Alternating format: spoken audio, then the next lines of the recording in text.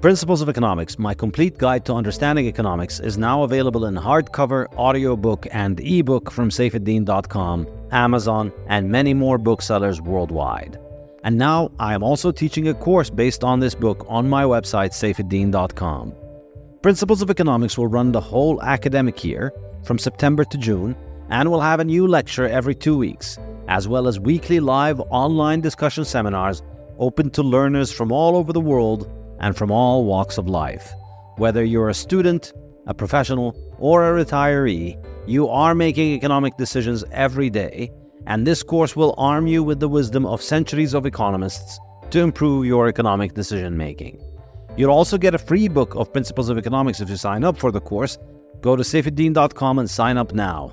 The Bitcoin Standard Podcast is brought to you by Orange Pill app, the Bitcoin-only social network that connects you with high-signal Bitcoiners, events, and now merchants as well. If you're like me and can't stop talking about Bitcoin, you know how challenging it can be to talk to the no-coiners and how nice it is to talk to someone who gets you. With the Orange Pill app, you can find the Bitcoiners near you and they can replace the no-coiners in your life. You can organize events and meetups with local Bitcoiners, and wherever you travel, you can meet up with local Bitcoiners, all while being as anonymous as you like. So if you want to build your local network of Bitcoiners, find a Bitcoin meetup or merchants accepting Bitcoin, head over to orangepillapp.com to sign up or download the app from the App Store or Google Play Store and send me a DM so we can get connected. The Bitcoin Standard Podcast is brought to you by CoinKite. CoinKite are my favorite makers of Bitcoin hardware. They produce the legendary Open Dime, the first Bitcoin bearer asset, as well as the reliable Cold Card hardware wallet, the excellent stainless steel seed plates for storing your seed phrases, and the block clock. Now, CoinKite have produced the Sats card, a card the size of a credit card which can store Bitcoin and works great as a gift. CoinKite have just produced a limited edition gorgeous Bitcoin Standard Sats card, which carries the Bitcoin Standard logo, and you can get it from coinkite.shop/Bitcoin Standard. Use the code Bitcoin Standard to get 5% off your purchase. This podcast is also brought to you by the Bitcoin Way, your professional Bitcoin IT team offering you personalized, secure, and comprehensive solutions for every step along your Bitcoin journey. The Bitcoin Way offer live concierge service to guide you with your Bitcoin cold storage, running your node, privacy best practices, inheritance planning, corporate strategy, and multi-sig solutions. They don't touch your coins, they guide you through the process of acquiring your coins and securing them. If you'd like to make your setup safer and more reliable, book a consult with them and see what they have to suggest. If you want to give someone the gift of Bitcoin, get them this professional service that will ensure they start off knowing exactly how to manage their coins and not lose them. Go to thebitcoinway.com and start Bitcoining more confidently.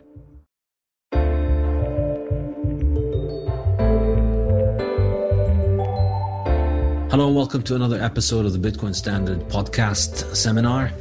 Today's guest is Lynn Alden, a macroeconomist who's a relative newcomer to Bitcoin, but her analysis over the last year or so and the articles that she has written have been some of the best and most thorough pieces that you could read about the case for Bitcoin from the perspective of somebody who's analyzing the macroeconomy and who makes the case for Bitcoin from first principles and why Bitcoin is relevant to investors today. So we're going to be discussing Lynn's case for Bitcoin. Lynn has also written on whether Bitcoin is a Ponzi scheme or not, so we're going to be discussing that. And then we're going to switch to more of a macro discussion on the global macro climate and what Lynn's work on Japan can tell us and teach us about what's going on. So Lynn, thank you very much for joining us. Hey, thanks for having me. Happy to be here. Great. So I wanted to first begin with if you could just give us your case for Bitcoin. If you're talking to non-Bitcoiners, what do you tell them about why they should invest with Bitcoin? Yeah, so basically what we're looking at is an invention of a new type of self-custodied asset. And if you look at all the different types of assets that exist in the world, there are only a handful of ones that you can self-custody that are portable and that you can basically transact with someone without a centralized third party overseeing that transaction. And so one of them obviously is cash, physical cash. The problem with that is it's not internet native. And also, if you hold cash outside of a banking system, it loses value over the long run because it's inflating away. You're not earning interest on it. But these days, even if you have it in the bank, you're still probably not keeping up with inflation. And so it has uses for that purpose, but it's not a great store of value. Then, of course, there's precious metals. They've been the longest running self-custodied asset. And they, for lack of a better word, they've been the best technology that humanity has had for that purpose for a very long time. Some of the few downsides of precious metals are, again, that they're not internet native. And so they have various issues there. And so what's interesting is that with Bitcoin, they brought together a number of technologies, such as blockchain, proof of work that others had developed, into a package that for the first time created true digital scarcity and basically made the third type of asset that can be self-custodied and that can be exchanged with someone without a centralized third party. And then this one, of course, is the first one that is digital native. And then so from there, you can look at the properties of it. You can look at the pre-programmed monetary policy compared to the monetary policy of fiat currencies, and people can make a decision about whether they want to allocate to that asset. And so for me, when I made the case for Bitcoin back in my research service, it was April 2020, and then publicly in July 2020, it was basically the idea that the combination of the macro factors, so the very broad, the fast increase in broad money supply that we were seeing and we're going to continue to see, combined with the fact that it was at an attractive point in its halving cycle. It had been through a lengthy consolidation, and basically halving was happening, which is generally where Bitcoin experiences a supply shock and therefore does very well in price. And so basically there were a bunch of forces coming together that in my view made it an attractive asset to begin holding, and that it reached the point where most people should have a non-zero position in my view. Yeah, absolutely. And I think this is very much our bread and butter in this corner of the internet. We're always harping on about the scarcity of Bitcoin and the fact that it's digitally native. And then you mentioned the halving as well and the supply shock. I'm wondering, what are your opinions of how significant it is, and also the stock to flow model, which tries to model this relationship? What are your thoughts on that? So I view that the halving itself is very important for Bitcoin's price appreciation and cycle so far. I think that's been an important part of it, of how the algorithm works and how it kind of forces adoption over time. And that comes from just having a history of investing in commodity markets where if demand's pretty persistent, but you have some sort of supply shock, that has to get resolved with increased price, unless you were to have some sort of demand collapse or something. And so Bitcoin goes through this period where it has a certain monetary policy. There's a kind of a balance of supply and demand establishes itself, and then pre-programmed supply halving occurs. And so that starts putting upward pressure on the price because demand didn't really change from that. And then eventually that starts pushing up price, and then momentum traders jump on board, and that pushes up the price even more, and that gives Bitcoin a lot more public awareness. That gets a lot of FOMO people on board.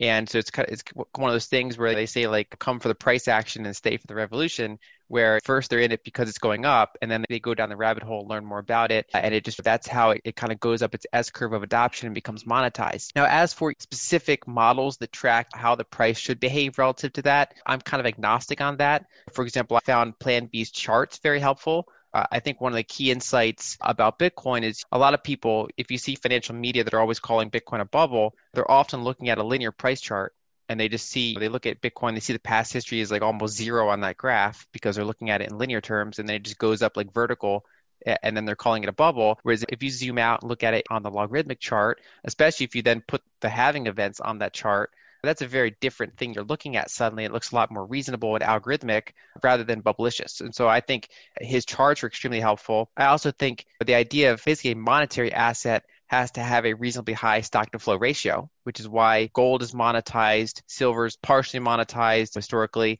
but then something like copper or oil are not monetized, in addition to other qualities that they're less value dense and things like that.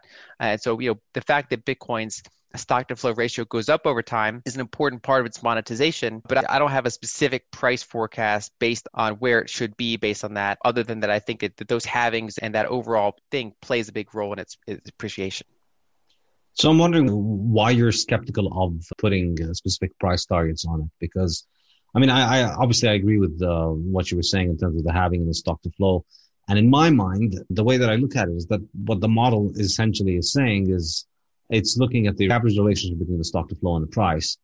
and then it projects it going forward. I find it absolutely astonishing that over the last 2 years since the model has come out, we've more or less stayed within one standard deviation of the price. When the model first came out, I remember my initial reaction was, this is obviously stupid. There's no way that we could put a numerical estimate on this. So yes, we're going to get, I used to think that, yeah, after the halving, there's going to be a big rise in the Bitcoin price. But I thought that there's no way that that historical data can tell us what's going to happen to the price in the future. We know it's going to go up after the halving. We know there's going to be a big bull run and a crash. But the idea that we could estimate where the bull run ends, I found to be completely heretic at that point, particularly for me coming from an Austrian background where you can't make quantitative predictions about issues of human affairs. But it seems to be holding out so well so far, astonishingly well. I mean, if you look at the chart, it's almost like there's something drawing the price to the prediction. It goes a little bit above and then it goes a little bit below, and then it just keeps oscillating around it. It's really hard to dismiss it, and it keeps getting harder. So I'm wondering if you could make the case for why we should be skeptical of these numbers. I guess in my view, it's always good to be skeptical in general. I think the default case is being skeptical. And so I've not positioned myself as someone who's in opposition of that model. It's just more like I'm agnostic about it. And so I guess if I were to play devil's advocate, I would point out that even though it's in the grand scheme of Bitcoin, it's a fairly new model. And so a lot of the model fit is back tested. And so, of course, the big thing was there. People were arguing that it was too back tested. But then, as you pointed out, since it's been created, the next 2 years or so of Bitcoin performance has gone in very well in line with the model. And so overall, I think the model has certainly shown more validity over the past couple of years because it's become more forward-looking and accurate in that sense. But overall, it's not a huge sample size to work with. Basically, it expected a big increase. We got a big increase. And so I wouldn't say, okay, now this is the model that I'm going to use for the next 5 to 10 years to judge Bitcoin prices. But I think it's one of those things where that phrase, like all models are wrong, but some are useful. So it's certainly a model that I'm going to be aware of. It's in my toolkit for things that I'm watching, I would say. Another thing I'd point out is that he has 2 main models at this point. He has like the cross asset model, and then he's got the more original model, and they have 2 different price targets.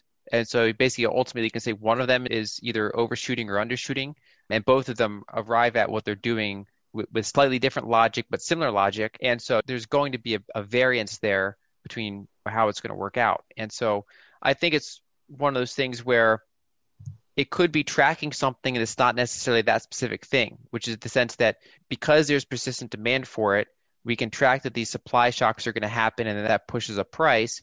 And when you take into account Metcalfe's law and network effects, and overall, especially because in Bitcoin's case, unlike, say, email usage, Bitcoin's network effects are appreciative to price, right? Because it's not like a user adoption of something that doesn't really result in the underlying protocol appreciating price. So for Bitcoin, it's a monetary appreciation.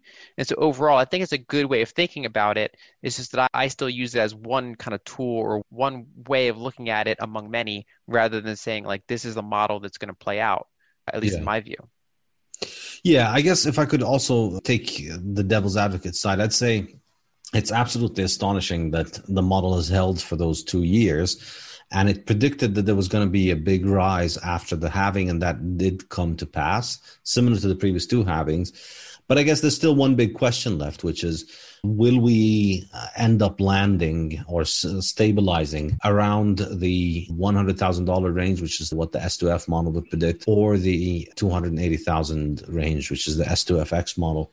We've had Plan B over here, and we've discussed this with him, and he prefers the S2FX model, but I tend to prefer the S2F model because I think it's a more reasonable specification, because it's time series and because it doesn't rely on data for gold and silver and real estate, which is very bad data, and we don't know how much gold there is. And if you take out those little points of gold data, gold and silver, and then you end up with the time series anyways. It's no different from the time series. And I think the time series is more interesting and more robust as an analysis because you see it approaching with time. And we know that S2F is an exogenous variable. We know that there's no way that the Bitcoin stock to flow is being affected by the price other than small little variations in production. We know the stock to flow now is going to be around 54 this year. And that's it. And there's no way around it. No matter what happens with the price. If Bitcoin was still a toy played around with 10 people using it, or if it was used by 7 billion people, we're still going to have a stock to flow this year of around 54. So the really astonishing thing for me is we took off now. It was a miracle that the airplane has taken off. We've got this model that predicted exactly when Bitcoin takes off. Now, the tricky part is,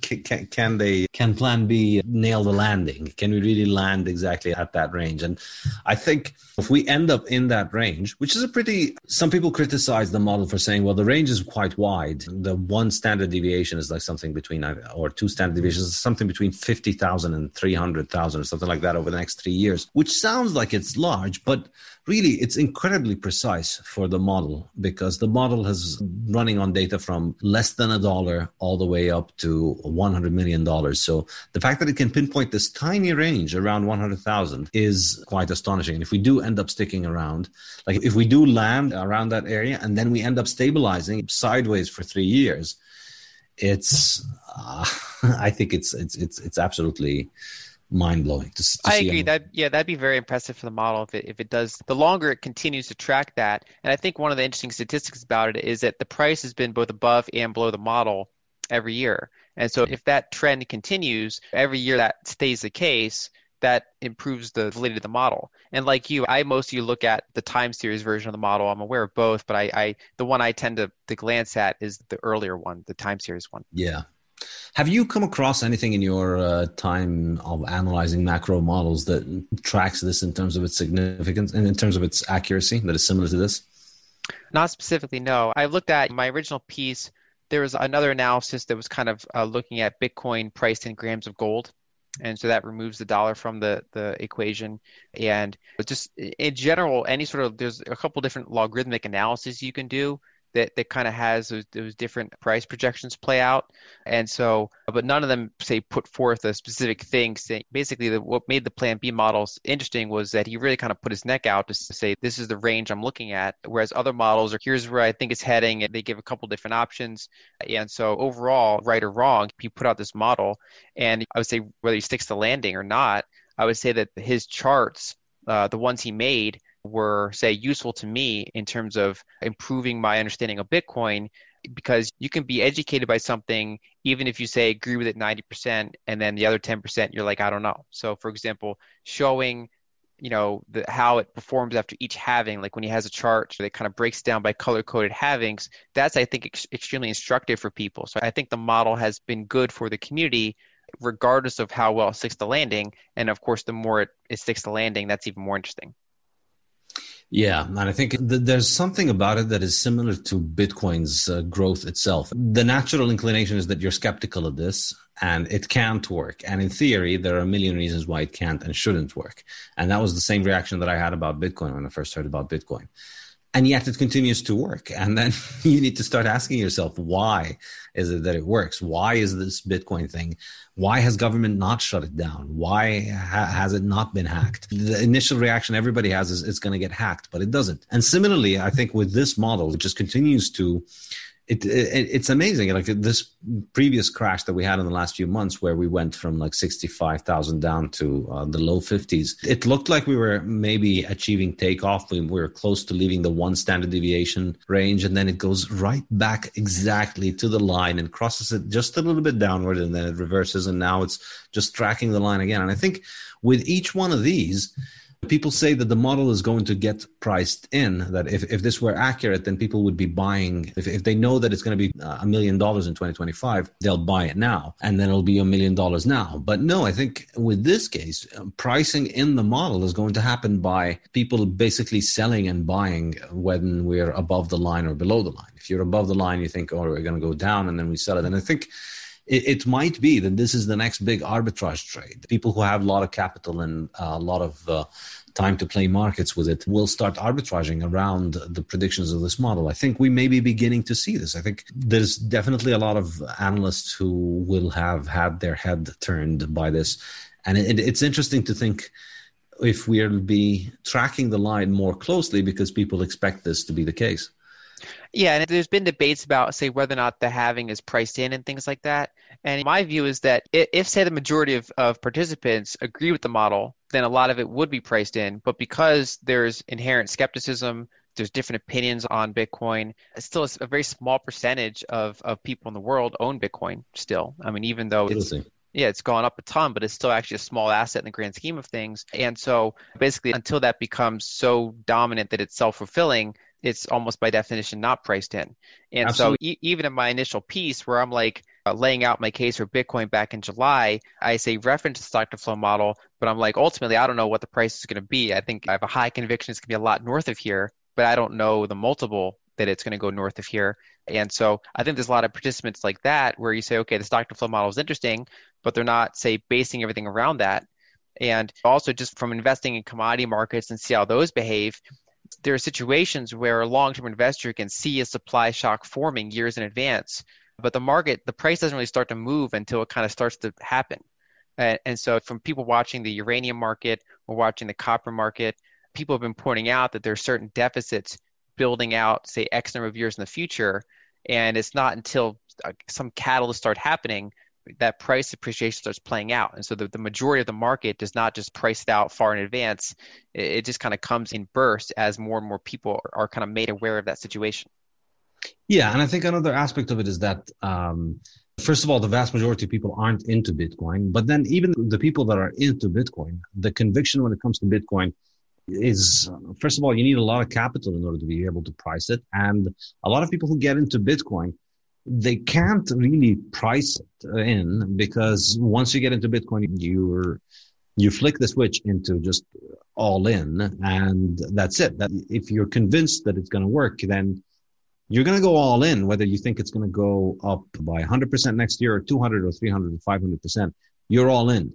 And if you don't believe in Bitcoin, you don't think it's going to work, then you're zero in.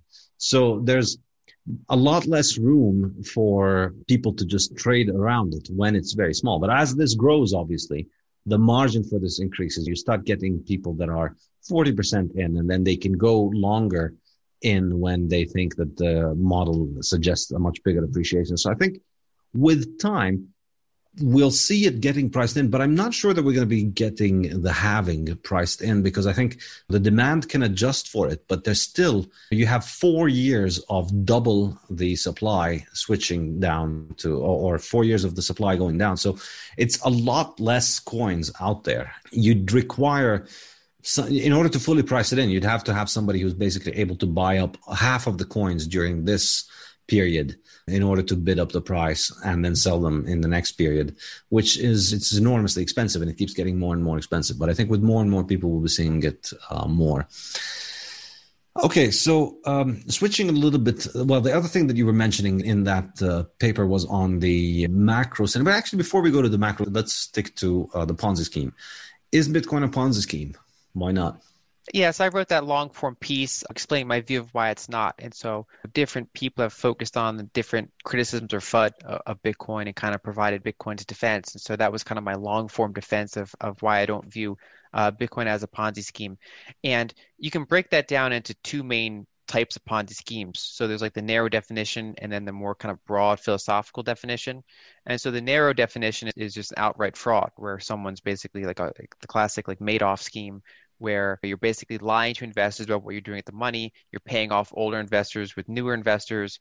And so what I did for that article was I went to the SEC website, and they have how they define a Ponzi scheme, and they list red flags of Ponzi schemes. And I kind of went point by point and compared Bitcoin to that list. And it shows that it has very little, if any, overlap with the definition of a Ponzi scheme and the red flags of a Ponzi scheme. And in some ways has less overlap with it than the US banking system. And so it basically, the idea is, if you look at pretty much any non-cash flow asset, so whether it's gold, silver, wine, collectible cars, Bitcoin, it's ultimately going to be the market is based around you buying it with the idea that it's going to appreciate in price, and that in the future, if you wanted to trade that for other goods or services or consumption of some sort, that you could. And with any of those markets, there's going to be frictional fees associated with doing so. There's basically people in the middle that are helping facilitate the liquidity of that. And so they take a cut. So some people have characterized Bitcoin as a Ponzi scheme because you're paying fees to miners. So there's this finite kind of closed network, and that basically old investors being paid by new investors, and eventually it has to stop. Whereas as those other non-cash flow assets show, that can go on indefinitely. I mean, basically you have this kind of ongoing system of things of value trading hands and appreciating in price, and people in the middle that facilitate that trade. And so based on that definition, I didn't view Bitcoin any different than those other non-cash flow producing assets that are held as stores of value.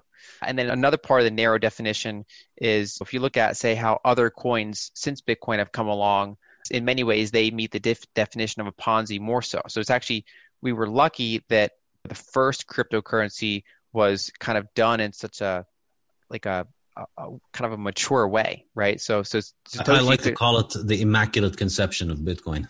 Yeah, I think that's the perfect way to describe it, because we could have had, say, in an alternative universe, let's say Satoshi put all these pieces together in the same way, but instead of, say, just putting it out from the beginning, he just gave himself X number of coins first and then put it out there, and then he started 5 years later selling some of the coins.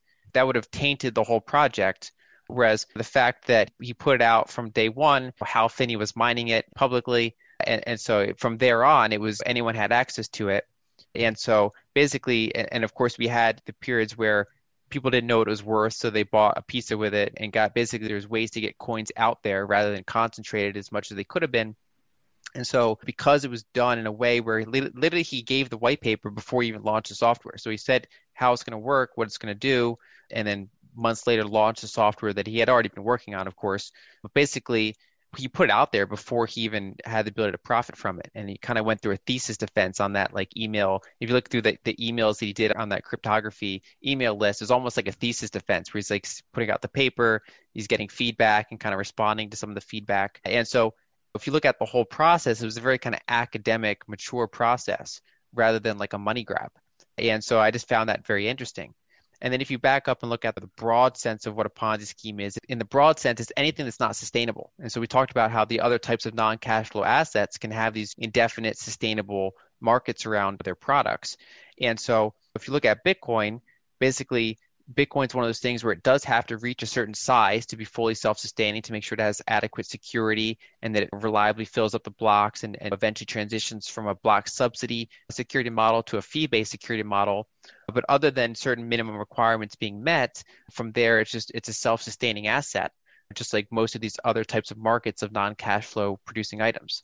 And the one thing I compared it to is the U.S. banking system, where, basically, if literally 20% of people were to withdraw their money from the bank at the same time, the system falls apart. Basically, if you go through the list of Ponzi scheme characteristics and red flags on the SEC's own website, the U.S. banking system and any other global banking system meets more of those criteria. Because, of course, one of the red flags is basically difficulty receiving payments, where you contact Bernie Madoff and you say, okay, I want to pull my money out. And he says, well, I can't do it right now, but give me a month. And it's basically, we saw actually during the pandemic crisis that many banks had to limit the amount of physical cash you could take out. There was a physical cash shortage. And also basically you could only withdraw so many funds. And that's basically a limitation of the system that's partially intentional. And so basically Bitcoin does not meet any more definitions of a kind of a broad Ponzi scheme than any other, system like that.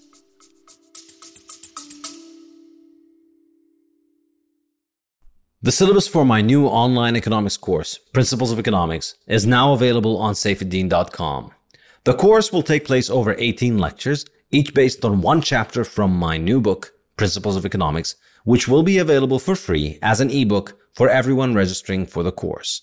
Lectures will be released once every 2 weeks on Mondays, starting on the 25th of September 2023, and will be available in video and audio format.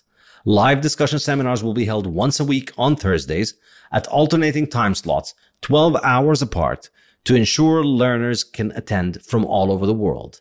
I'm happy to announce that I have set up my new publishing house and online bookstore, The Safe House, which will be publishing and delivering the best Bitcoin and Austrian economics books worldwide in hardcover, audiobook, and ebook formats. Go to thesafehouse.com to buy my latest book, Principles of Economics, as well as the Fiat Standard and the Bitcoin Standard.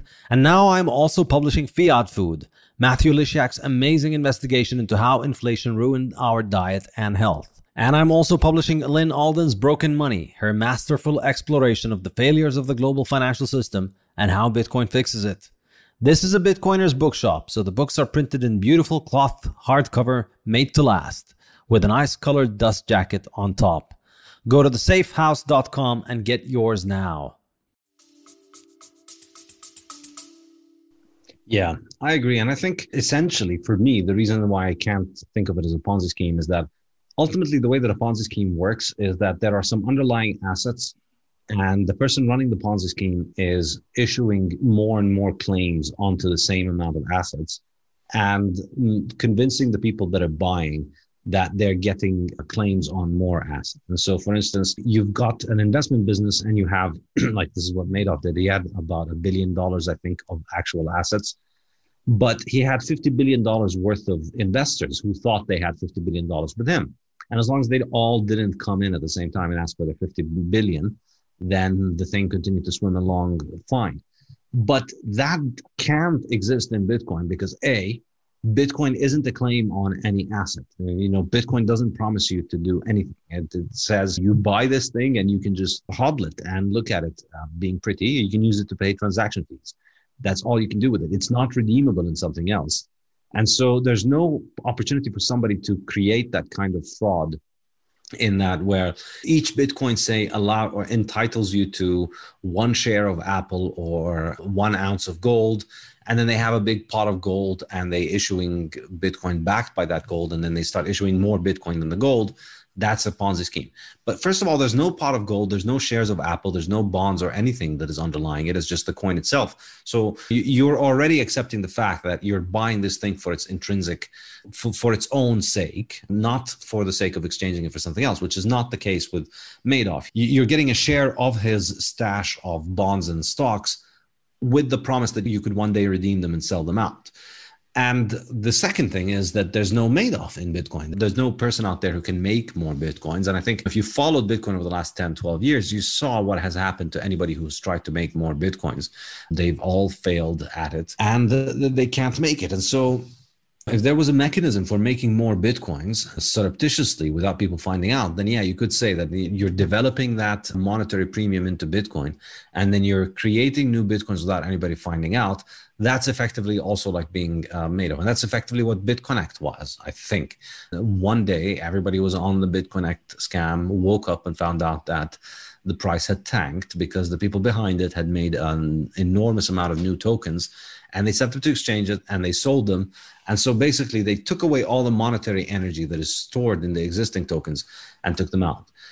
And that's why Bitcoin can't be a Ponzi scheme, because nobody can make more than 21 million because you run your own node. And it's your node that decides the rules of the network. And so if somebody wants to make more than 21 million Bitcoin, that can't affect your Bitcoins. That affects them and their Bitcoins. And they've just invented a new altcoin. Which brings me to the other question. What do you think about altcoins? Are they Ponzi schemes in general or in specific cases? Sure, and I'll answer two. So one is just going back for a second. I think also kind of adding to your point, one of the things that a Ponzi scheme relies on is secrecy. Basically, the investor has to be obscured from the truth for some reason. And if they knew the truth, then they would choose differently. Whereas the whole point of Bitcoin is that it's open source, anyone can verify it. They basically can analyze it and then compare it to other asset classes or other coins, and they can make their own decision about whether or not they want to purchase into it. So that's one of the things that's inherently not just not a Ponzi scheme, but literally the opposite of a Ponzi scheme, where it's based on kind of radical transparency. And then going to your second point about the altcoins, I guess my view is that I don't predefine any altcoin as a Ponzi scheme or fraud, but they certainly have a very high ratio of being one. And I don't personally I've kind of pushed back on the notion of people investing in altcoins and trying to make sure that people are aware of the risks and the rather terrible track record that altcoins have had since the inception. Because one of the inherent kind of risks of an altcoin is that they're virtually all centralized. And so if I'm being generous with altcoins, I would say at best they're more like equities, where a centralized development team is proposing a system that can do some service, right? Some platform for doing something. They have tokens associated with it, but I don't view them as money because there's fewer people that can then change the monetary policy. And so you're more like you're betting on a management team, you're betting on their ability to make that into reality and to basically tweak their system until it does its purpose properly. And so at best, I would view them as in a different category as Bitcoin. And then at worst, out of that whole massive category, there's like a 99.9% failure rate of those tokens. And so there's basically not a good risk reward for people venturing into that space, in my view, too much. Yeah, I think I agree. And I think I would go perhaps a little bit further than you and say that any token that claims to be a utility token is by definition a Ponzi scheme, because that's like a casino chip that appreciates beyond the value of the casino, of the money that's redeemable for. So you have a casino chip that says this is $1,000, which you can use to bet on $1,000 in our casino. But if you find that chip being sold for $5,000 instead of $1,000, then that's accruing a monetary premium, which it has no business accruing. I don't see any of these tokens having any reason to accrue monetary premium. And the time when altcoins were marketing themselves as being out there to make money, I think that has passed generally. Now they've switched to all kinds of buzzwords about we're using this for utility and we're using this for that or the other thing. But ultimately, that doesn't matter. Nobody buys Chuck E. Cheese tokens and keeps them at home as a cash balance. So you hold your cash balance in the most liquid commodities and in the ones that have the best salability across space and across time. Under a monetary system like the gold standard, and I think under a universal Bitcoin standard, that question is settled because you just hold one token, which is the one that has the best salability across space and across time. You can send gold across the world through the gold banking system, and you can send it to your future self because it holds on to its value very well into the future. So then you just hold cash balances in the one most liquid, most saleable good. Now, under the fiat partial barter system, you have to hold cash balances in different assets. So you want to hold dollars because you're able to send these quickly around the world and make payments with them. And you might want to hold gold or some other form of monetary asset for the future because that's better at holding on to its value into the future. But under no condition do you want to hold Chuck E. Cheese tokens or casino tokens. No matter how often you go to the casino, you keep your cash balance in dollars. When you go to the casino, you give them your dollars, you take the chips, and then you gamble, and then you cash out if you have anything left at the end. There's no reason to carry the thing around. And this honesty aspect of it is that, well, everybody's going to use our apps and our smart contract platform or whatever. And because they're going to be using it, then our token is going to be more expensive. And that for me is casino saying, hey, here, build a checking account and a saving account with our tokens because we're going to be getting a lot of gamblers. We're going to be buying our tokens. The gamblers aren't bidding up the price of the token. If they are going to be using it, they're just going to go and buy it when they need it and get rid of it. And we haven't seen any of these supposed utility tokens actually develop any actual utility where you need it in order to do something on the internet that you can't do without it. And then, of course, there's the aspect of them not being transparent, as you said. For most altcoins, you can't really run your own full node, so you can't verify anything. So you're just running by what other people are saying. And of course, it's centralized, so they can change all the code. They can change the supply, as they've done in many of these altcoins. They keep changing the supply, and there's no reason why they can't change it again. And I think eventually they're going to be learning, I think, the inflationary lesson that made Bitcoin possible, which is that if you give people the ability to print money, they're going to find a way to abuse it. And the incentive for the insider who's close to the printer is always different from the outsider who's holding the token. And so if your token has a guy next to the printer, you're eventually going to have a bad time. There's going to come a time and place where they have a good reason to run that printer into overdrive, and it's not going to be pretty then, I think. Yeah, separating Bitcoin from altcoins was an important part of my thesis for going long. And so my first article on Bitcoin was back in late 2017 after it had that big run up that year. And so that was my first piece on Bitcoin and the broader cryptocurrency space. And so when I analyzed it then, I basically recognized a lot of the useful aspects of Bitcoin and was interested in it and basically had good things to say about it. But the reason I passed on it, or one of the reasons I passed on it, there were kind of two main reasons. One is we just had that huge run up in price, and there's a lot of euphoria at the time, and that was like November or so. It was like I started writing the article at like 6,000. By the time I was done writing the article, it was like $8,000. And so this is a very euphoric space right here, and I didn't have a lot of ways to price it back then. I had a couple models actually that I applied, but overall there's a huge variance here. And when you have a huge variance combined with euphoria, there's a risk. And then two, I was saying, okay, so Bitcoin units are scarce.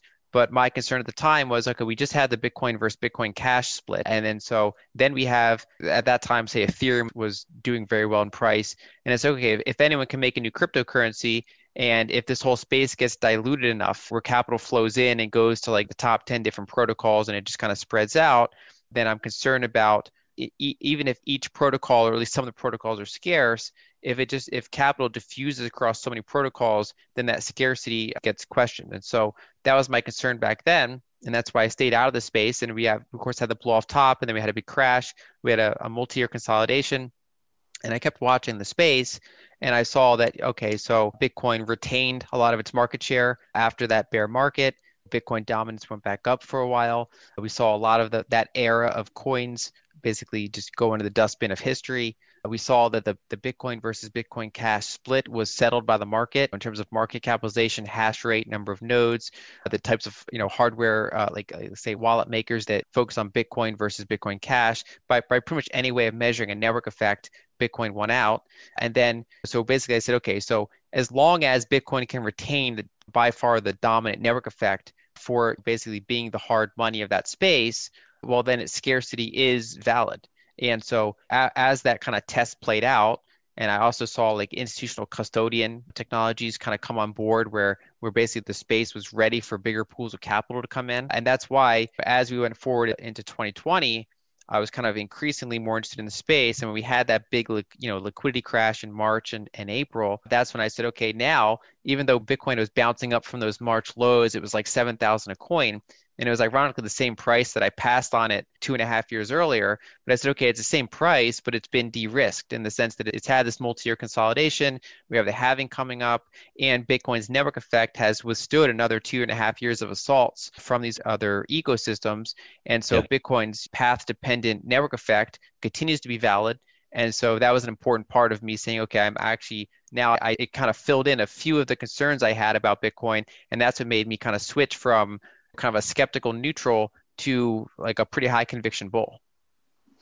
Yeah, I agree entirely. I remember when we had Michael Saylor on, he said basically March 2020 was the highest reward to risk ratio in Bitcoin's history, because at that point you'd had the threat of altcoins and the hard forks eliminated, as you were saying, and you had the infrastructure being built, and you had this massive runway ahead of Bitcoin to be built on top of it.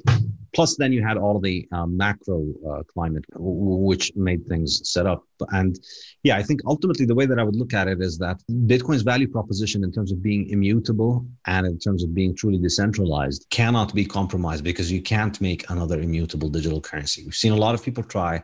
Nobody has made it. The second biggest currency, which has the biggest claim toward being decentralized. We saw that when the people in charge of the currency had their currency hacked, they went ahead and just rolled it back. So there's nothing to stop them from changing the supply again and making all kinds of different changes for it. And so, as I've said before in one of these episodes here, we call, I think it was called the shitcoin standard. Shitcoins essentially, they cannibalize each other rather than cannibalizing Bitcoin. We see Bitcoin continue to grow, but we see them eating into each other's value proposition. But I guess that brings us to the macro picture. So what are your general impressions on the global macro scene currently, how things are headed, and why does it make Bitcoin so attractive? Yes, my biggest framework for this was inspired by Ray Dalio years ago, which is the conception of the long-term debt cycle. And so when we look at the 5 to 10 year credit cycle, most of us are familiar with that, where you have build up in debt, and then either policy changes or an external catalyst comes along and kind of forces an economic shock, and then a period of deleveraging. And now, but in our modern system, that period of deleveraging gets short circuited. So they cut rates, they do fiscal support. And so debt as a percentage of GDP never falls all the way back to the starting point of that cycle. And interest rates hit lower lows than the previous cycle. And so when you string multiple of those business cycles together, debt as a percentage of GDP gets higher and higher. The system gets more and more leveraged until it's at its breaking point. And then eventually you get to a cycle where interest rates hit zero and you can't really do much more. And so instead, the central bank turns to asset purchases or another, basically different mechanisms for increasing the monetary base. And so in the 1930s, that was devaluing dollar versus gold. In 2008, that was quantitative easing. And so you get into expanding the monetary base, and that only goes so far. And eventually they combined that with kind of a fiscal mechanism that gets that money out into the public. And so back in the 1940s, the last time we went through this kind of long-term cycle was the 30s and 40s. That's the last time that interest rates hit zero, debt hit a very high level. And so generally, when you go through that period, you have kind of a private debt bubble that collapses. And so we saw that in the early 1930s. We saw it again in 2008. And then after that, some number of years later, then you have a public debt bubble, which is basically the response to that, trying to reflate that private debt bubble collapsing. And so in the 1940s, you had the public debt bubble. And then in the 2020 so far, we've had kind of the second public debt bubble. So it's always like, there's always kind of a 1-2 punch associated with these long-term debt cycles playing out. And the earlier part of that, the private debt bubble, tends to be a more disinflationary outcome while it plays through, but then the public debt bubble tends to be more inflationary outcome. And so because now we're seeing a very sharp increase in the broad money supply compared to any other time since World War II, now that basically the number of dollars in the system is going up dramatically, the number of euros are going up dramatically, the number of yen are going up dramatically, that basically improves the case for having stores of value that have some degree of they're finite in some way. And so that could be, say, commodity producers that own copper deposits that are pretty scarce, right? So things like that, all sorts of real assets. But then, of course, one of the more accessible ones in this environment is Bitcoin. And so anyone with a smartphone or access to the internet can buy Bitcoin.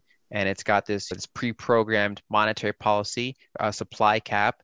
And so when you're contrasting that kind of that tightening model compared to the very loose model that we see with fiat currencies, that's basically the best marketing that Bitcoin could ever have. And so basically it makes Bitcoin, as long as that network effect continues to hold as it has for over 12 years now, that makes it a very attractive alternative, basically currency than something like the dollar or euros or yen. Yeah, I'm curious. You mentioned the 30s and 2008. Wouldn't you put 1970s as well in that bucket? As far as the long-term debt cycle, no, because even though that was an inflationary period, in many ways that was a very different reason. There was kind of two big reasons there. One is you were at kind of the midpoint of the cycle, so you had high loan growth and you had pretty big deficits. And then debt as a percentage of GDP was actually very low going into that period because a lot of the debt was inflated away in the 40s and then it started to inflate away in the 60s and 70s. And so that was in many ways a very different environment. What you had there was a change in the global monetary system structure. And so when you had that breakdown from the Bretton Woods system to the petrodollar system, there was a whole another catalyst for why you had a currency devaluation. And so the long-term debt cycle isn't the only way that you get a currency devaluation. I mean, basically, going back to the long-term debt cycle thing, what makes the end of a long-term debt cycle different than the end of a normal credit cycle is that it's usually accompanied by some big currency devaluation, because rather than deleveraging the debts nominally, they deleverage them by increasing the amount of money in the system, so that say the debt to broad money supply ratio goes down a lot because you're changing the denominator. And so in the 70s, you had a different environment where basically the global monetary order for how they peg currencies and how they kind of back those currencies up deteriorated and then eventually broke. And so that was basically a whole different mechanism. Now, the interesting thing is that the 2020s, you could have, say, both happen at the same time. Like I'm kind of tracking two separate long-term cycles. So one of them is the long-term debt cycle that we talked about. And then the other one is that every several decades, you generally also have a shift in the way that the global monetary system is structured. Usually the previous one hits some sort of breaking point. Whatever aspect of it was imperfect and unsustainable starts kind of running into its head. And that's when something has to shift and kind of be reset. And so basically the 2020s decade could be a period where both of those cycles kind of converge. And so I separate them into two separate outcomes rather than saying that the 70s was anything like the 40s, because in many ways they were quite different. So in the 70s, we didn't have massive public debt, but a horse that I always like to beat is that the 1971 depegging the dollar from gold was a default. It was a default on public debt. It was the government defaulting on its promise to redeem the dollars for gold. So does that change your analysis in any way if you think about it as a default? Because Nixon effectively defaulted on their promises to the central bank. I do view it as a default. That's kind of also how I've characterized it in the past. Like I have an article that kind of shows all the different times that Treasuries defaulted. And so that was one of them. Another one was the 30s, because you had the Treasury was a certain amount of dollars and the dollars was a certain amount of gold. and then they changed how much gold the dollars were worth. And so the 70s were another version of that, where they just took away the whole gold tie altogether. And so I do view those as defaults. The big difference was that in the 70s, even though you had a default, debt as a percentage of GDP was low, both for public balance sheets and for private balance sheets. So in there, the issue was not that debt to GDP was high, it was that debt compared to the gold reserves were high. And so basically the whole fault, the shortcoming of the Bretton Woods system is that from the beginning of that system, you saw gold reserves slowly go down, and the claims on those gold reserves, so basically treasuries and dollars, especially the ones that are owed by international creditors, because at that point, for Americans, dollars were no longer redeemable for gold, but for those foreign international creditors, it was still redeemable. And so you basically had that drawdown and that breaking point. And so that's why I characterize that a little bit different. Basically, the way that plays out tends to be a little bit different than how a long-term debt cycle plays out. And so it's not a totally separate thing, but I find that two different frameworks to kind of map out those breaking points is helpful for kind of predicting the flow, like the order of outcomes that generally happen, and kind of identifying which things are the breaking points where kind of a light switch goes off and something changes. Mm-hmm. So what do the 2020s have in store for us?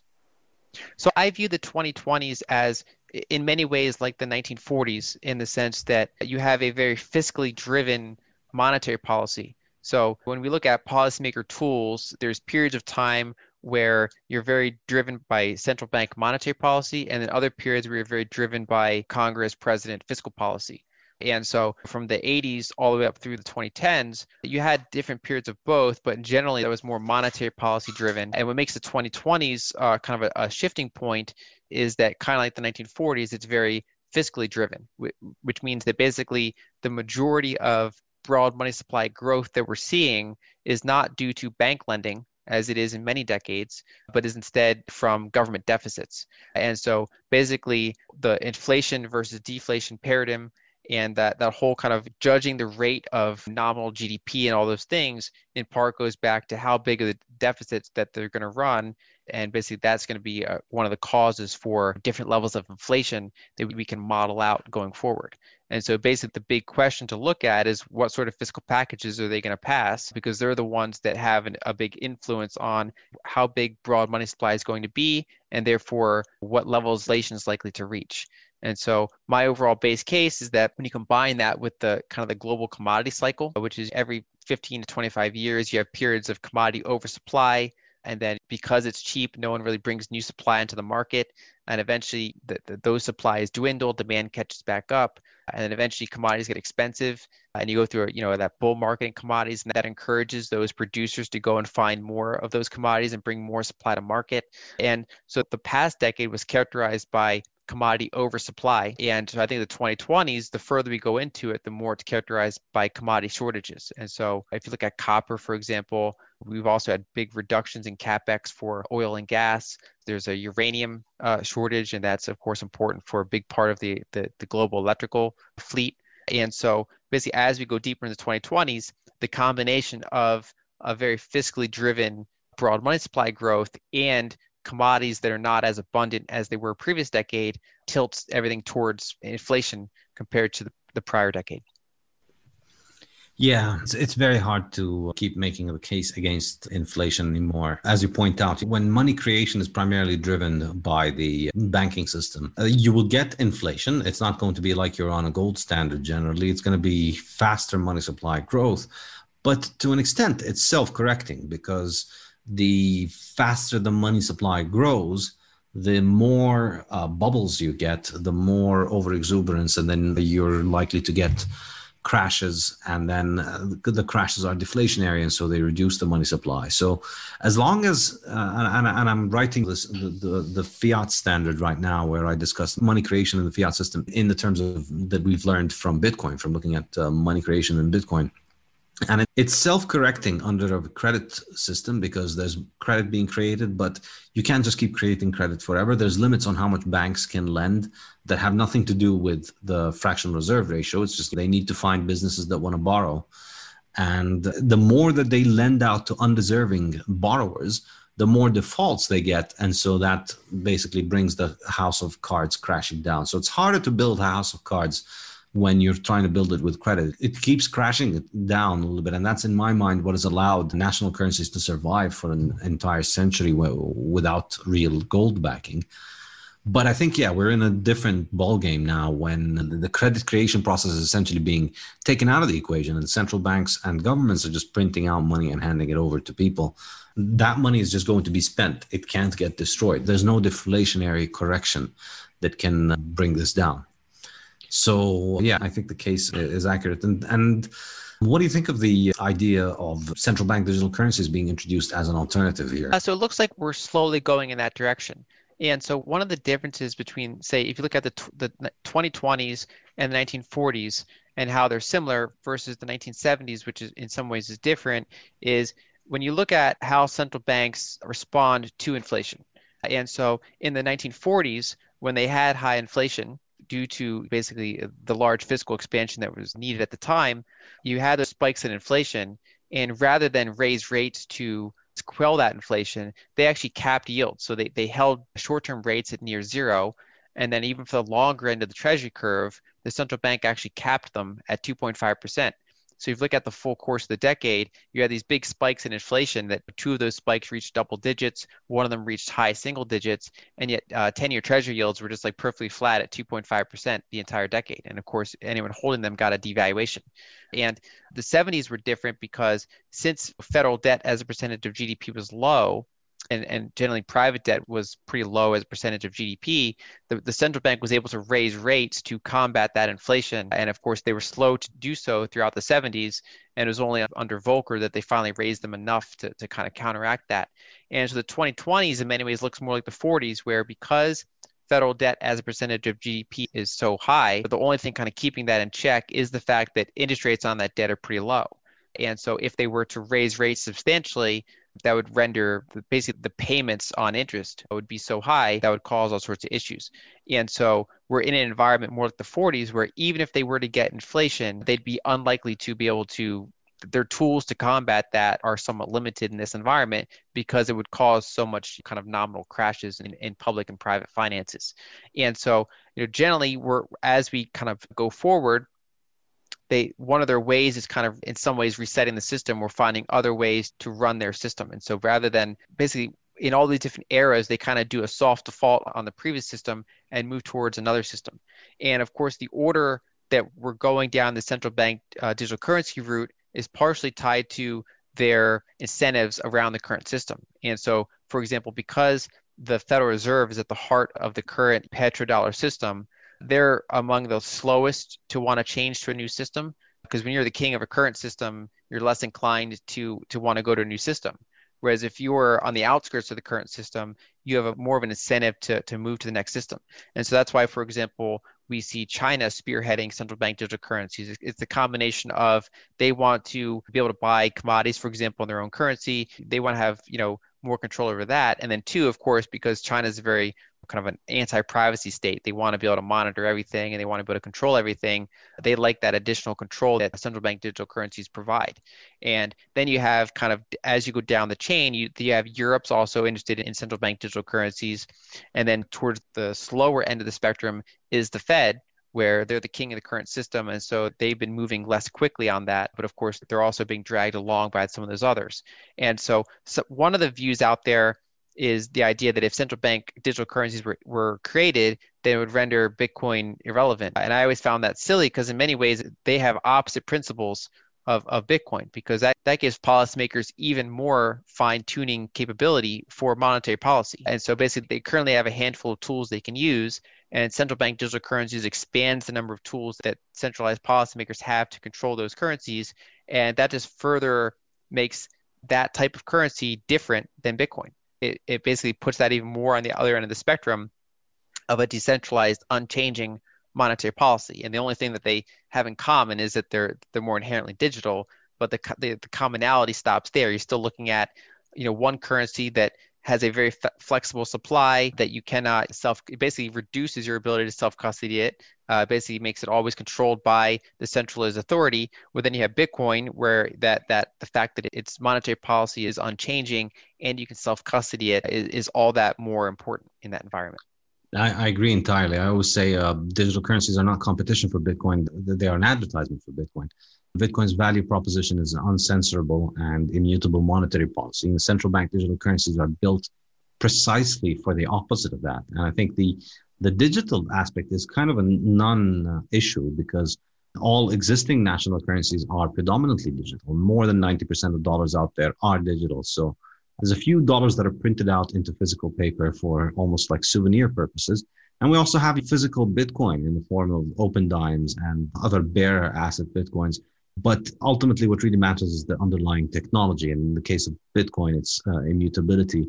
But yeah, and I also agree with you that I think we are probably, it's the upgrade, if you want to call it an upgrade, to central bank digital currencies is being marketed as if we're going to replace your clunky paper money with fast and efficient digital money, as if it's just like a tech upgrade. But I think the tech upgrade side of it requires very little changes. So you don't have to have a new digital currency in order to make dollars faster. You can make dollars faster by just running a little bit better database technology on the back end of banks and central banks, and then it gets faster. I think ultimately what's actually happening is, I suspect in the dimension of China, I think we're headed toward a possibly like a new international global reserve currency that's going to undermine the dollar to the benefit of the Chinese. And I think the spirit of international cooperation, if you want to call it that we've seen in the last year,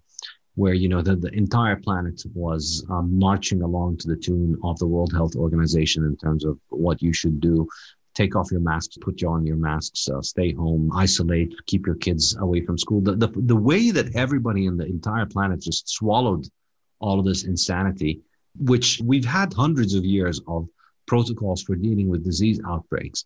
And these notions of just locking everybody up, they'd been discussed before. And then suddenly all of that went out the window. And because it was an emergency, which is the worst thing that you can do in an emergency, is just get rid of all of the plans that you had, because they're what are going to ground you. We got rid of all of that very quickly all over the world. And everybody went along with the plans of the World Health Organization, which was having degree influenced by the Chinese government. So I think we can anticipate something similar happening with monetary reform, I think, over the next few years, where the Chinese managed to get a significant improvement in this. And I think we could have something like a digital SDR that is issued by the IMF as the sort of proto global central bank, similar in its role to what the World Health Organization was doing with this pandemic. We'll have the IMF issue this digital SDR, and then that would be used to back up national central bank digital currencies. And effectively, they'll default on their dollar obligations and all of the existing national currency obligations. Governments are just going to say essentially something like, oh, well, the dollar stopped working because it's analog, and that's why, you know, the prices are crashing. But don't worry, we are upgrading you to something digital. It's fast and it's like Bitcoin and it's amazing. And here you go. So exchange your $10,000 of US dollars for 10 new CBDC of dollars. And now we have a new global currency. I think the net impact of that is going to be a much bigger role for China internationally, economically, and correction of the imbalances that the US dollar system creates, because the US is just printing money and other countries need to produce things for the US, and then the other countries need to prop up the dollar by buying on to more dollars and hoping that it doesn't crash. So do you think that might happen, or am I being unreasonable here? What do you think? I think that's one of the roots. And so I had an article on the kind of the changing structure of the monetary system. And I laid out a couple different paths that it can go towards based on certain decision points. And so starting with, if you look at the current system, it's one of those things where we assume that the dollar as a global reserve asset benefits the United States. Whereas the way it's actually been going in the past few decades is that even within the United States, it only benefits kind of a small percentage of people in the United States. So people who generally work in finance, or work around DC or work in, tech in some cases. Whereas anyone who, for example, works in manufacturing or in sort of industrial production has actually been harmed by the current system, because the way that the system is currently structured is that the United States made a deal with OPEC, Saudi Arabia, and other OPEC countries where they will only sell their oil in dollars to different countries in the world. So whether France or Japan wants to buy oil from Saudi Arabia, they have to do it in dollars, which means every country in the world needs dollars. And so that gives the US the ability to print money for hard commodities, but it also makes it so that our currency is in global demand compared to other types of currencies. And that ends up pushing up our trade deficit. And so if you look at the US trade deficit over time, we used to be a strong manufacturing hub, but when we shifted from the Bretton Woods system to the petrodollar system, basically our kind of cost for maintaining that system is that our domestic manufacturing becomes very uncompetitive. This has been described by some analysts like Luke Groman, for example, as the US having Dutch disease, where basically if a country finds natural resources, that often ends up ironically displacing the other things that they were good at. And so basically, because we now export dollars, basically as part of what we do, it's displaced our other types of exports and made them less competitive. And so this system as currently structured benefits segments of the United States, and then it benefits exporters in certain of those other countries. And then there are a lot of people both inside the United States and outside the United States that are not doing well under the system, because these imbalances do keep accruing, where the US runs these big deficits, and then foreigners take those dollar surpluses and go ahead and buy financial assets. So it works really well if you're one of the holders of financial assets in the United States, but it doesn't really work well for a lot of other groups. And China is interesting because people often assume that if the dollar system ends as currently structured, then that means that another country has to come along and take that mantle and be the global reserve currency. Whereas I actually find that somewhat unlikely, because there's no country really big enough where their currency alone can be kind of the central point of the system, including the United States anymore. So when the petrodollar system was started in the 70s, the United States was like 35 to 40% of global GDP. We were by far the biggest commodity importer. And then over time, the US went down to like 20% of global GDP. We became like the second biggest commodity importer. And so it's really hard to maintain that system when you're a shrinking percentage of that pie. And then even China, even on their projected growth path, is unlikely to be a big enough kind of segment to be able to do that. They're aware of the downsides that, like we described, the Dutch disease or the export uncompetitiveness that you have if you have the system as structured. And so what China's main goal is, they want to be able to buy commodities without going through the dollar-based system. They want to have some of the advantages of a reserve currency without some of the drawbacks. And so I think over time, we're shifting towards a more decentralized financial system, but that can take two really big paths. And so one is, as you point out, they can do like a digital SDR. And so that's one of those weird things. It's both centralized and decentralized. It's kind of like centralized decentralization, where they say, okay, instead of one currency being at the heart of the whole system, we're going to have a basket of currencies at the heart of the system. But then the ironic thing is that basket is centralized. And so you have kind of that centralized way of distributing the money supply, that the way that works out. And so that's one of the ways that, say, policymakers want to go. The question is whether or not they'll be able to make that happen. And so we've had, for example, the Bank of England, previous governor, pointed in that direction. And that was also one of the original proposals all the way back in the 1940s when the Bretton Woods system was constructed. The alternate option was the Bancor, was basically the SDR in a different name. And the downside, the hard part of making that system happen is that you have to have China, you have to have the United States, you have to have Europe all agree on something, which in this environment is like herding cats, right? That's the challenging part in making that system kind of come to fruition. Whereas the other option that this could go is just basically a change in what we've been seeing, where we see over time that central banks are diversifying the types of assets they invest in. And so, for example, with the creation of the euro, European countries buy fewer treasuries for their global reserve holdings. And then you have Russia, because they've been the target of sanctions, because they're not on friendly terms with the United States, they've de-dollarized to a significant extent, where instead of holding treasuries on their central bank balance sheet, they hold gold and they hold euro-denominated assets. And then they're increasingly interested in selling oil in euros to Europe and to China and other places. And so I think what we're seeing over time is a shift away from that system where only the dollar can be used to buy oil, and where the dollar is a very large share of global central bank assets, where will have, say, regional reserve currencies where you have the dollar, you have the euro, you have the Chinese currency, and those will all be kind of regional currencies without kind of one central one. And so that's kind of the way it goes if there's no central organization that kind of herds enough cats together to like update the SDR. Yeah, I think that's an excellent analysis, and I agree with most of it. And I think I'll just add that I think that there's obviously a huge political problem in trying to get the US and the Europeans and the Chinese to agree on a monetary policy. Imagine having the IMF. Who do you make in charge of interest rates, and how does that person get appointed? Who's going to be the Jay Powell of that system? But even putting aside the political problem, and even if we assume that, say, we get a new world superpower, whether it's the US and China, and they try and make this system work where it's primarily based around the interest of one country, either we're going to head towards a system where we have all the imbalances, it's going to recreate the current imbalances with the US, and it's going to take a few decades for that to emerge, but we're going to shift all of the imbalances to China, where the Chinese now don't work and don't produce, and their industrial sector gets destroyed, and then Americans go back to working factory jobs. But we're still getting the same kind of imbalance happening there. But if you try to do it as some kind of international system, ultimately, without something like gold underpinning that system, you're basically making stabs in the dark about monetary policy. So what is the value of this currency? How is it determined? How does the supply get determined? And how do the people who get to determine the supply get appointed? There's no easy economic answer for it. We use money for economic calculation.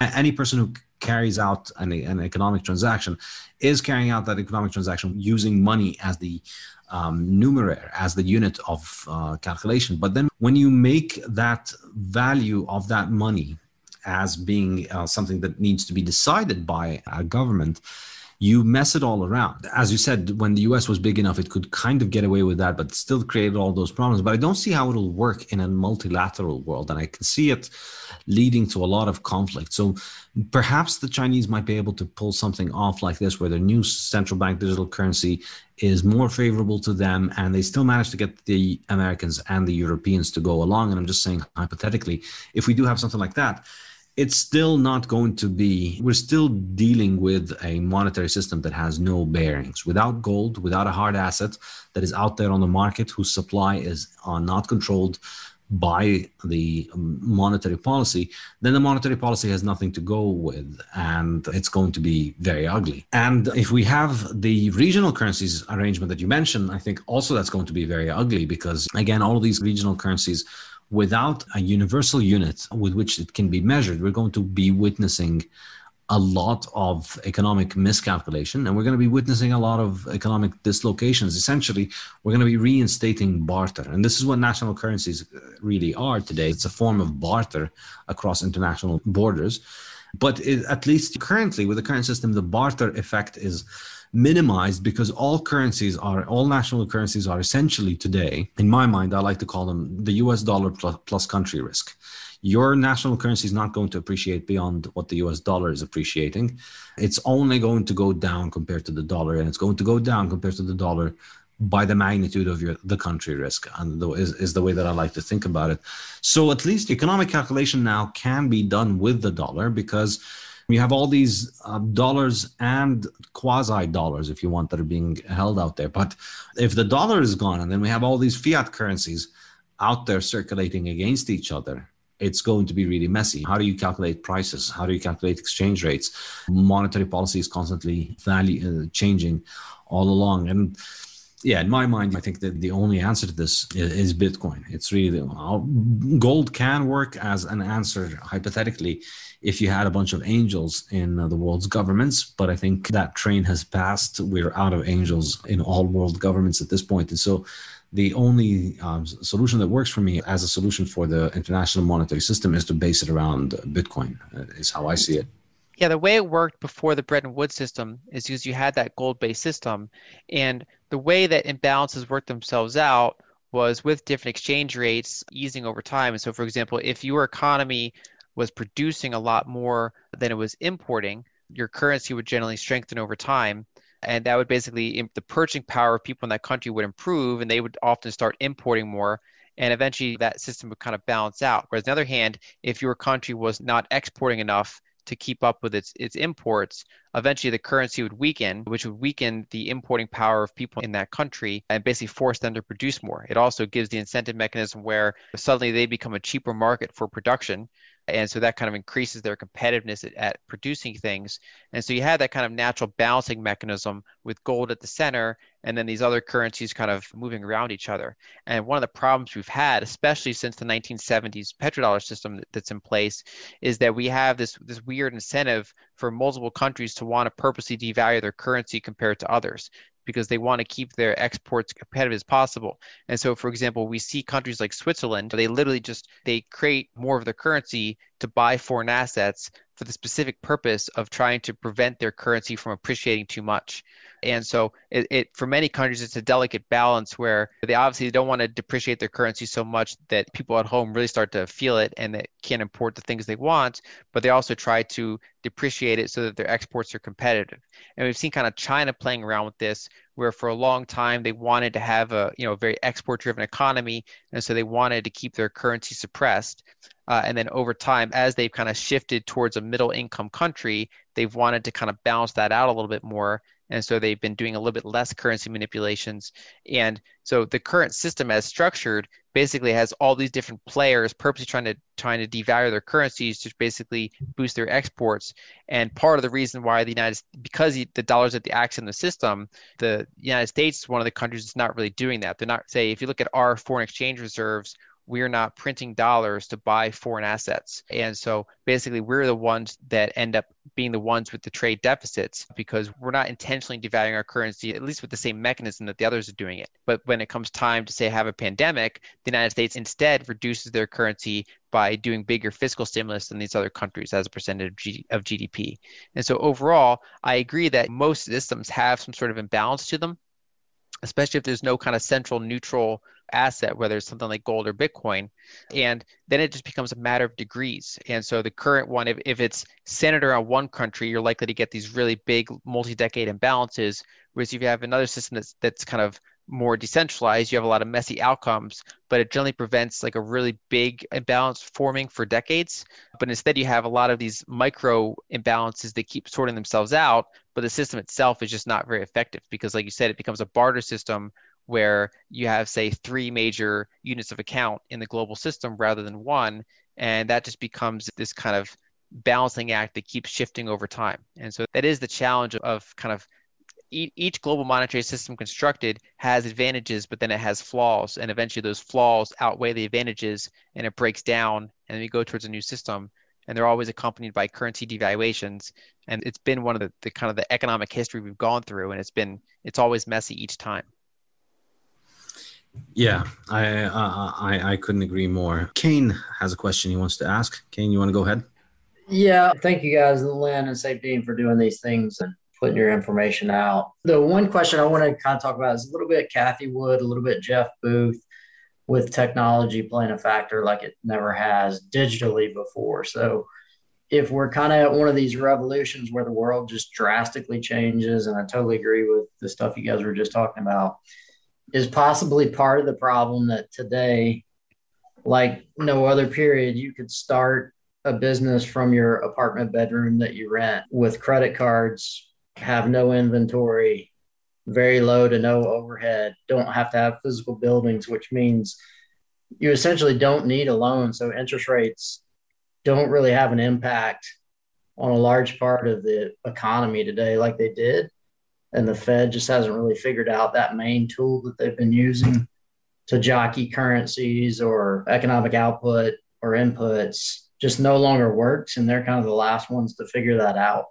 And so as soon as we shift, whether it be through CBDCs or Bitcoin or Ethereum or other currencies, is that how we kind of get back to an evolving group of people? Because humans generally always go up and to the right, even though there's various periods where we drop. Yeah, certainly it's a trend I'm monitoring, especially as it relates to modeling out inflation versus deflation, because we have all these structural deflationary forces. So you have some more problematic ones like debt and demographics, but then of course you have technology deflation, which is the best, that's the good type of deflation, because you want to have your currency be able to buy more over time. And so if you look back, for example, in the late 1800s, when you had the Industrial Revolution, if you look at the United States, for example, broad money supply went up a ton, but inflation was negative. You had deflation because you had just massive increases in productivity. And so you basically had, like say, Standard Oil was founded, and you had the Intercontinental Railroad. You had the creation of electricity and the creation of the internal combustion engine. And that basically freed humanity from a lot of types of work so they could develop other types of work. And so what we've seen since the late 90s is we've had the internet, we've had mobile internet, we've had automation, we've had offshoring, which has suppressed wages and basically done that labor arbitrage. And there have been winners of that environment, because if you are a consumer that works primarily with information, if you work in healthcare, technology, finance, or government, you got a lot of benefits of that system, but you didn't really have the downside. Whereas if you worked in, say, if you were an American working in industrial production, you were harmed by that system, because even though things got cheaper for you, your income was also impacted. And so one of the risks to watch out for is that periods of technological deflation generally happen in bursts. And when we're in periods of slow growth, we always assume that it's going to be slow growth. And when we're in periods of fast technological growth, you always assume they're going to persist.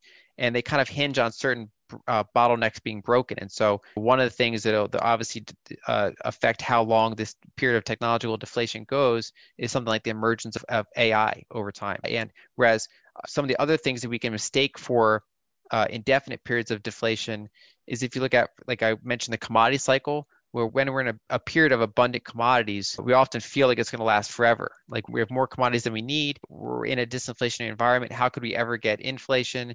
And then eventually that period ends and you get more of those scarcity of commodities compared to what you need.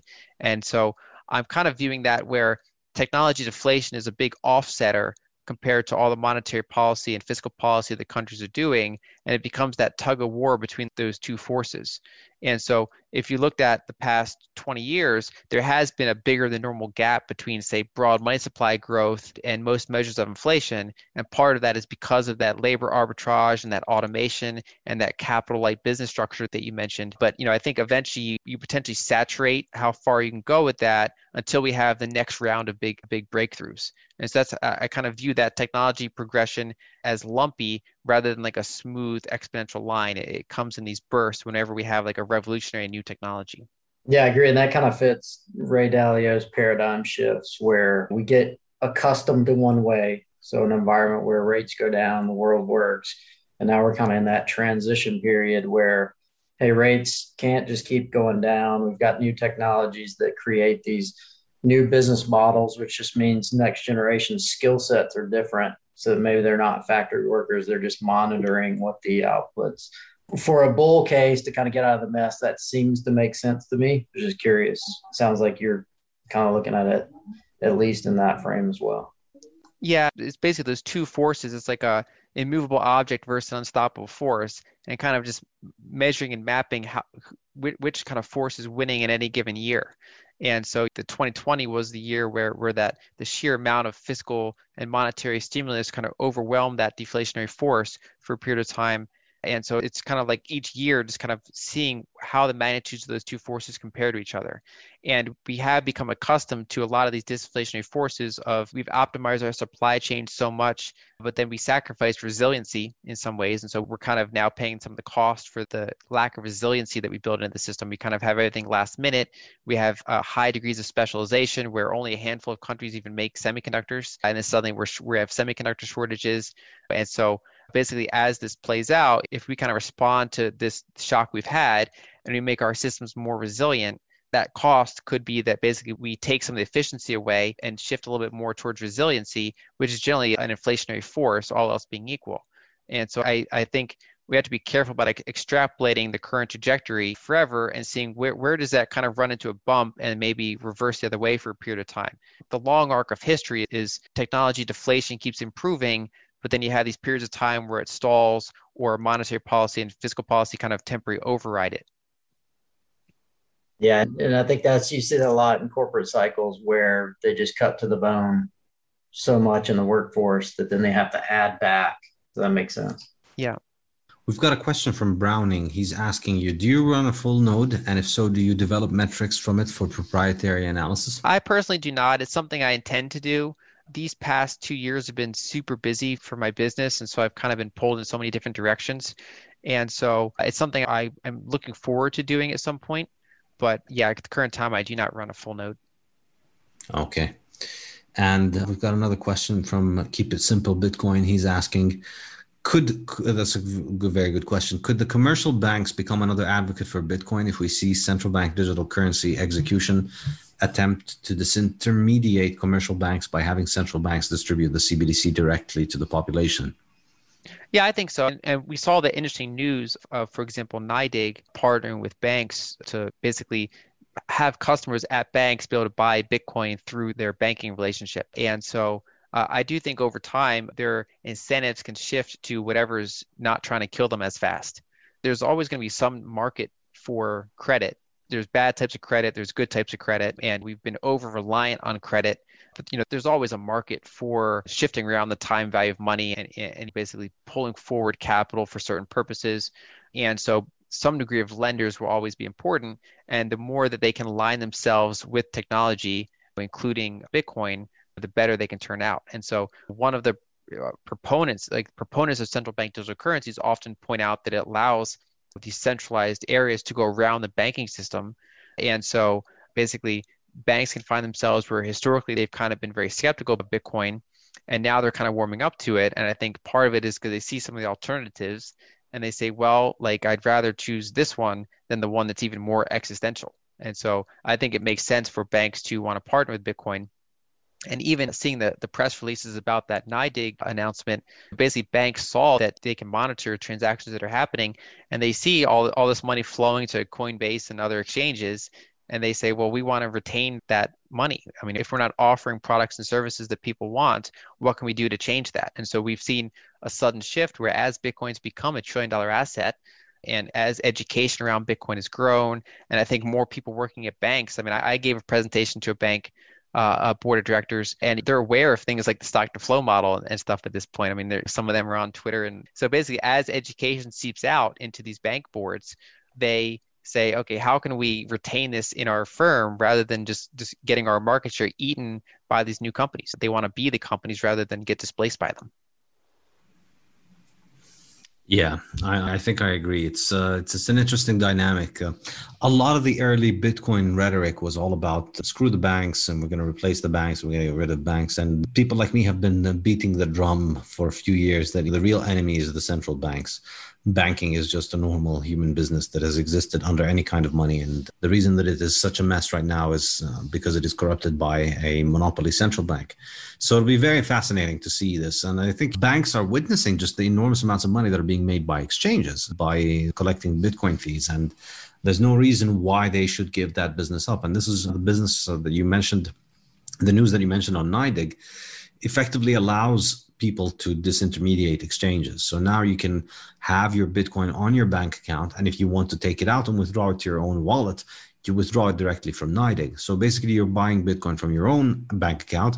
You don't need to set up an account on an exchange, and you don't need to use a wire transfer to send the money to the exchange and then get it lost and pay fees and all of that stuff. It's fascinating. And I think the more that central banks print money and hand out money in UBI, the more Bitcoins, the more Bitcoiners and Bitcoin businesses are going to develop just amazing catchment technologies for sucking up all of that fiat and converting it into proper money like Bitcoin. It's modern alchemy, and it'll be fascinating watching what banks do. And yeah, in the history, I mean, banks, one of the places historically to buy gold was at banks. And kind of banks developed out of the whole gold market. And so even when they became established, I mean, you could generally go to your bank and one of the services they could do is sell you gold. And so we're in an environment now where the typical bank account does not offer a yield that keeps up with the prevailing inflation rate. And so their product is inherently disadvantaged. They're basically what a bank used to offer was, hey, deposit your funds with us, you'll earn interest, you'll be able to save over time. And now they can't offer that. They're saying basically we can give you pennies on, not even pennies on the dollar really. And so they don't really have that. But if they can offer something like Bitcoin and they say, okay, you can keep your checking account with us, you can pay your bills with it, but then also you can save in Bitcoin if you prefer. And that basically lets them keep that banking connection. And so they're interested, obviously, in keeping the fees associated with that. But then even from a loss leader perspective, if they can just retain that banking relationship by maybe they break even on their ability to offer Bitcoin. For example, when it comes time for someone to want to do a mortgage, or take out a mortgage or something like that, they often go to their existing banking relationship. And so they basically want to do whatever they can to remain relevant for people rather than that their service just dwindles over time, as you've seen, especially in, say, European banks with even lower interest rates, where it's at the point where some people are charged money to have their money deposited in the bank, which is extremely unattractive for both the bank and for the person depositing it. Yeah, absolutely. Kane seems to have a follow-up question. Kane, you want to go ahead and ask it? Yeah, just saying one of the concerns in the Bitcoin community or maybe outside is that, hey, what happens when the block reward basically goes away and it's just fees? Either fees have to go up drastically or miners leave and then the network could die off. And it seems to me that Bitcoin is a base layer, like Nick Bhatia says, is a great book, to combat that with people moving away from banks because they're not really offering products that consumers want, that they just become mining operators, set up nodes, they process transactions much like Southern Company or Georgia Pacific or whatever transacts power. And then the fintech companies give us the consumer products we really want, we really use on a day-to-day basis. Like Apple. Apple doesn't process the power, but they build the product that we want to use and they sell that and it uses the power in the house. Seems like a good balance to kind of solve that potential future problem that at some point has to be looked at, but isn't now because there's enough in the reward to keep, just any mining pool going after. Does that seem to make sense as a possible way that it all comes together without one side or the other getting blown up? I think to some extent, and one of the things I wrote an article on that change from block subsidies to fees, because I try to identify long-term risks for a thesis that I have. And so when I look at Bitcoin, I try not to assume like this is predestined to work. It's like, okay, where are the stages where this project could fail? And so right now it's been wildly successful for 12 years. And then saying, okay, what are the remaining tail risks that could prevent this ongoing monetization that we're seeing in the Bitcoin network? And so one of them is that it still has to navigate that transition from primarily relying on block subsidies for security to having a permanent fee market that is able to sustain its security.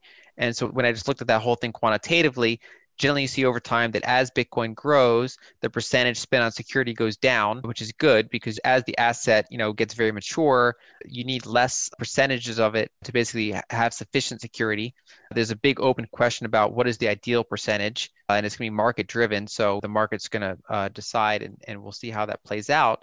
But basically, Bitcoin needs to reach a sustainable level where the blocks are consistently full. And so there's competition for that space, and therefore that there's some degree of positive fees there at pretty much all times. And I kind of modeled out that fees don't have to be super high in order for that to be sustainable, especially when you have things like the Lightning Network or even some other more centralized ways of doing exchanges like a banking relationship, where if you can batch transactions together, then individual transactions can still be reasonably priced, and yet there still can be a reliable fee market. And so it's something that I don't view that there's insurmountable problems with Bitcoin developing a fee market. It's just kind of a risk that I'm watching. It's something that has to be navigated, and it just remains kind of something that I keep on your radar to see how healthy is the fee market, how is that developing. And there certainly is an incentive for custody providers to want to maintain security of the network. And so basically the way Bitcoin is designed is that it primarily puts the onus on, as you have the block subsidies, then more of the onus is on the holders of the coins, because basically you are having a mild inflation rate that is happening. And so basically the existing holders are kind of paying for security in that sense. But over time, that security kind of shifts towards the people doing the transactions, because as Bitcoin's inflation rate drops to near zero, it's no longer the holders that are paying for security, it's the transactors. But some of the holders still have an indirect incentive because they want to make sure that their investment retained its monetary premium. They want to maintain the health of the network. And so you could see custodians kind of involved in making sure that Bitcoin security remains robust. Fantastic. Who else has got more questions? Anybody have more questions? Yeah, Michael Saylor is pretty casual He has analysis, but he's casual about seeing Bitcoin and the US dollar living together. As a matter of fact, he sees them living together pretty comfortably, if I understand him correctly. I know Safety's not in agreement with that. Lynn, do you see any possibility of that happening? So I think that's one of the possible futures. And that goes back to you can have a reserve asset that's different than the medium of exchange that happens. And so basically, if you go back to, say, a gold standard period, gold was the underlying asset and that there were still currencies kind of tied to it and that were basically used. The coins were, say, silver. You had bills that were backed up by gold. And so you can have an environment where central banks hold Bitcoin, that people save in Bitcoin, but they're still using domestic currencies for transactions. And that partially comes down to what backs a fiat currency is a government's ability to tax in that currency and to put taxes on other sort of transfers. And so one of the things that's currently kind of a hurdle for Bitcoin payments is the fact that those transactions are taxable events. And so that's one of the ways that a currency tries to maintain monopoly status on being a medium of exchange is they say, okay, we're a unit of account. We're going to tax any other transaction that happens. If you buy and sell gold, if you buy and sell Bitcoin, you're going to pay capital gains taxes. And that they say when it comes time to pay your taxes, the only thing they're payable in is that currency. And so if you're in the United States, you got to pay dollars. If you're in Japan, you got to pay yen for your taxes. And so that can work up as long as there's no outright currency failure. And so when you see emerging markets, certain ones that have currency failures, you start to see, say, black markets in dollars develop because the public loses confidence in that currency. And so even though they're still trying to retain monopoly power over their currency, the people have enough of a public opinion against that currency where they start to kind of ignore that.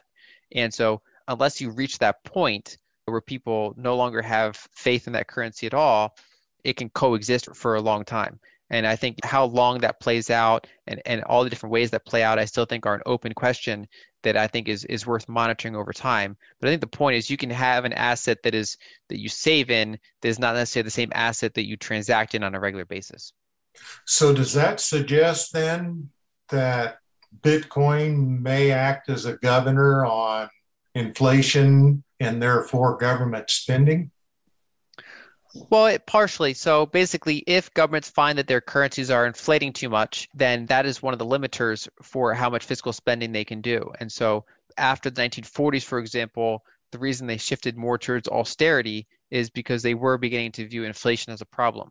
And then the same thing in the 70s, as inflation was a problem, they were basically forced to raise rates to a very high degree and basically put the economy into a recession, basically to kind of retain the value of that money. And so if you were to have periods where demand for that currency is weak because people would rather save in other assets, and then the velocity of that currency increases a lot, that can start a spiral where it kind of reins them in. It's historically challenging for domestic markets to experience very rapid inflation because there's so much debt that's denominated in those currencies, and that debt ironically ends up being a form of demand for those currencies because the only way to satisfy those debts is to get those currency units to pay off those debts. And so we often see hyperinflation in one of two cases. Either you have a market where their productive capacity was destroyed by war or social upheaval of some sort, or you have these types of emerging markets where the liabilities they have are denominated in a currency they can't print. So you have something like Argentina that has dollar-based debts, and they can't print those dollars. And so no matter how much they print, they can't make the liabilities go away other than outright default. And then people trust that currency less and it hyperinflates. And so overall, I currently view Bitcoin more as that store of value and then the option to use as a payment network rather than something I'm currently modeling as displacing, say, domestic currencies. All right, keep it simple. Bitcoin is the name of the person who's going to be asking the next question. Go ahead. Hi, Lynn. Thanks so much for your time. A lot of concern I get from people, they have this, they're trying to navigate their way through Bitcoin versus all these other things because every cycle, there's so much hype. So do you see viability for other, quote unquote, other blockchains disintermediating or adding value to interactions people have with the more traditional financial assets, stock, bonds, equity ownership, derivatives, etc.? Or do you think that it's Bitcoin and layer twos, Lightning, side chains, discrete law contracts that will really fill in the value proposition for almost everything?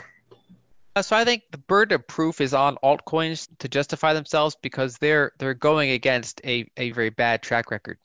I try not to be in a position where I'm trying to prove a negative by asserting that no other alt token can succeed. And so, for example, if we look at operating systems today, there's not a million operating systems, but there's a handful of operating systems. And so you can have an environment where Bitcoin is the primary one, and then you have a couple of other blockchains that are specialized at doing other things, and you kind of have value accrual go up to, say, the top 3 blockchains, but that those other ones are more, they're not really like hard money like, they're more like utility tokens. The challenging thing about a utility token is that there's pretty low switching costs. And so, for example, I think one of the useful use cases of these tokens is stable coins, because as long as multiple financial systems coexist, you have an environment where they want to apply blockchain to fiat currencies, basically to get some of the benefits of a blockchain, but it's still tied to a fiat currency. And so stable coins have a pretty significant use at the current time. Any sort of blockchain that can host those stable currencies is playing a useful role. But then as you've seen over time, stable coins keep migrating to whatever chain is cheapest. And so earlier, they used to be tied to Bitcoin through the Omni. Then we've seen they've migrated towards Ethereum.